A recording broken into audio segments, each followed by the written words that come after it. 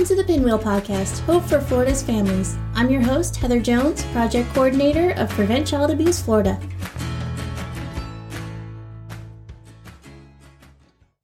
Hello, and welcome to this episode of the Pinwheel Podcast. Today we have our new Executive Director of Prevent Child Abuse Florida, Ms. Chesley Richardson.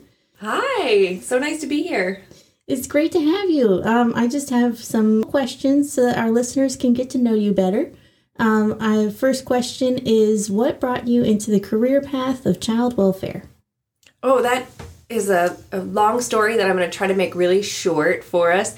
But it's also one of those stories that feels like a million years ago, but yesterday, all the same. So I graduated from Florida State University with a degree in health education, and I always wanted to go to school to be a health teacher. I had an amazing health teacher in 7th grade, and that was my dream.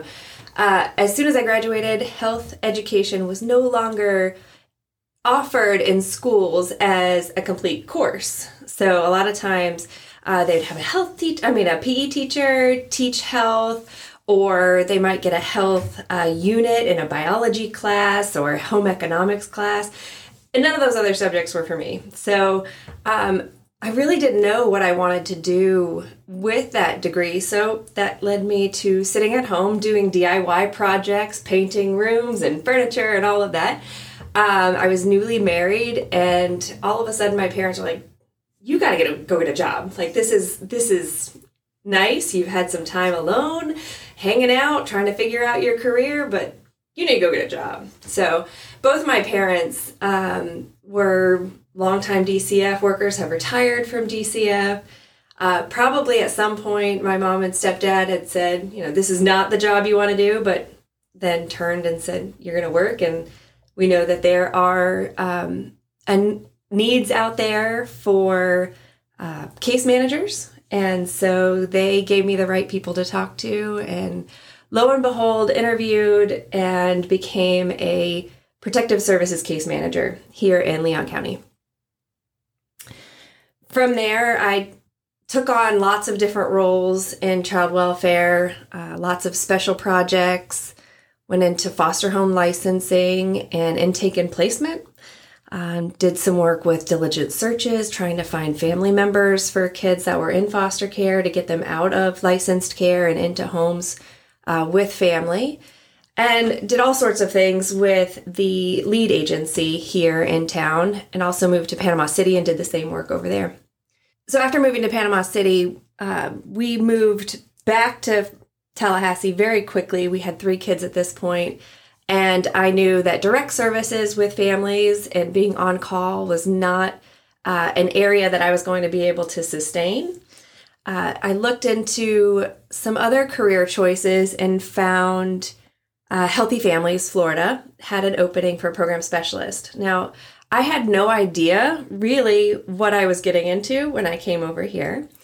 But immediately going to training and learning about primary prevention, it became very clear to me that the world I had been working in before was needed, but also there were so many things that could be changed in that world if the focus became primary prevention for children and families. Awesome. I would love to see some of those DIY projects, though, just because I am a DIYer myself.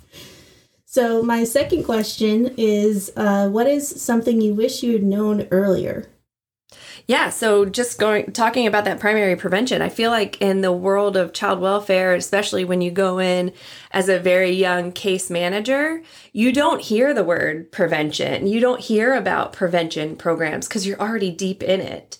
And so I wish I would have known more about the different services that were available to families before they ever became involved in the child welfare system.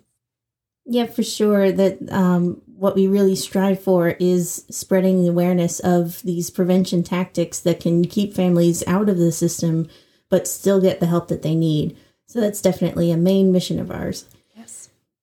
Do you remember a moment where you felt you made a difference in the life of a family?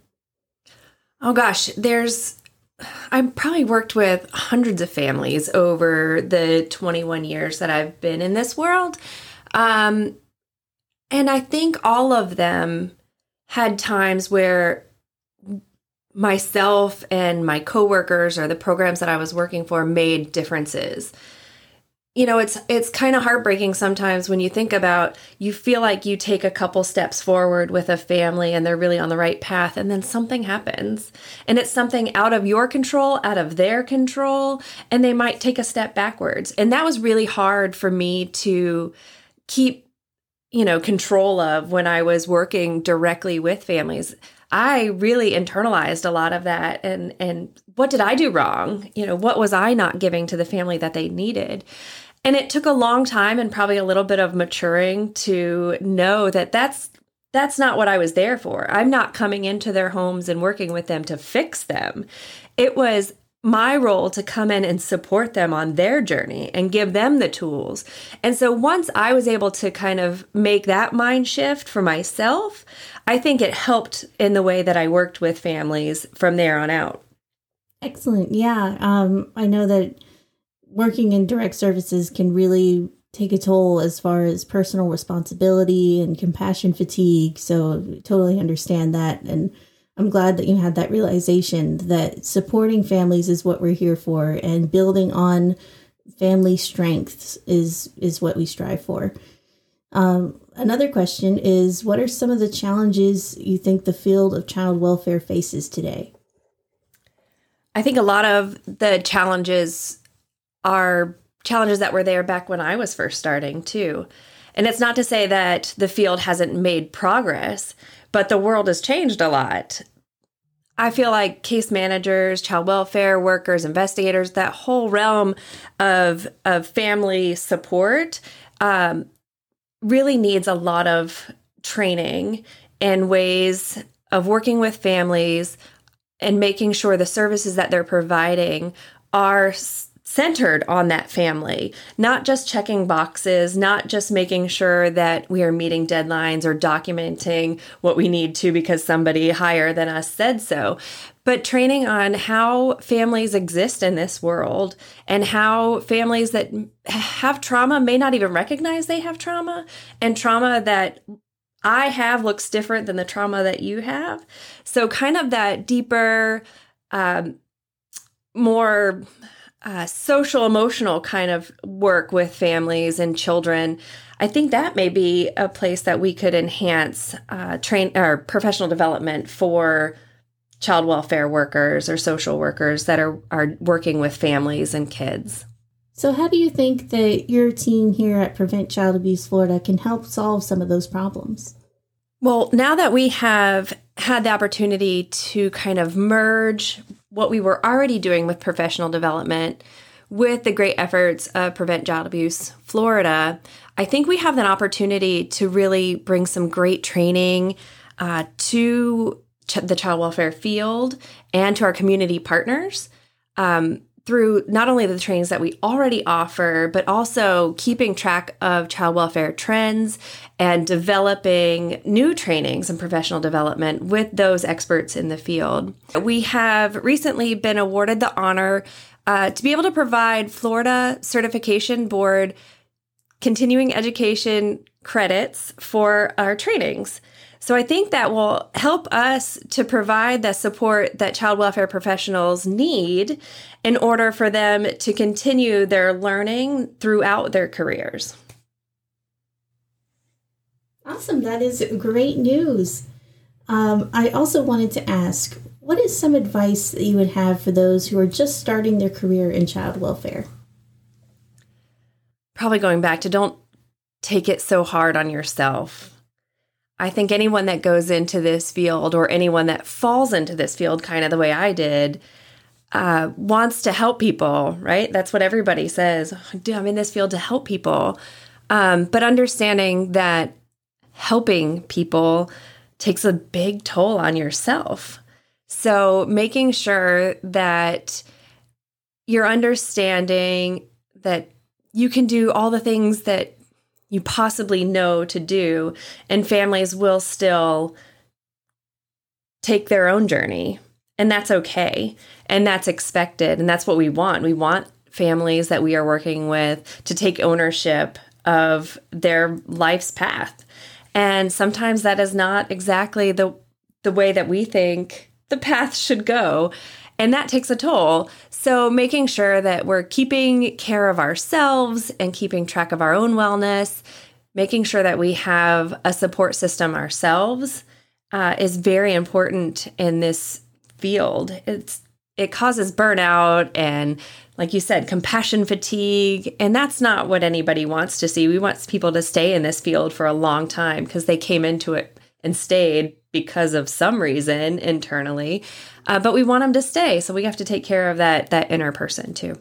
Yeah, definitely self-care is extremely important in this field. And I'm glad that you mentioned that. And speaking of compassion fatigue, we do have a training as far as handling that, don't we? Yes, we do. So speaking of the trainings, what does the future hold for this new prevention services unit? Oh my gosh, I don't even know how to narrow this down. Being in this role for a whole, I think, 26 days at this point, I have lists and lists and lists going of all of the things that I think we can either improve or build upon or just create because of the amazing talent that we have with this group now. Now that we've taken the Prevent Child Abuse Florida team from a staff of 3 to a staff of 9, I think, with an extra cadre of contracted trainers, I think we have the ability to really shake things up and provide a lot of support for our partners and bring on a lot more partners throughout this state. So, come down, see my office, Heather. I've got chart papers all over the walls of all of the ideas. And I'm just really excited to move forward and brainstorm with you and the rest of the team on how we can move forward. And we are looking forward to that so much, Chesley. We're really happy that you've joined our team. Oh, thank you. Thank you for listening to the Pinwheel Podcast, Hope for Florida's Families. To contact us or learn more, visit preventchildabusefl.org.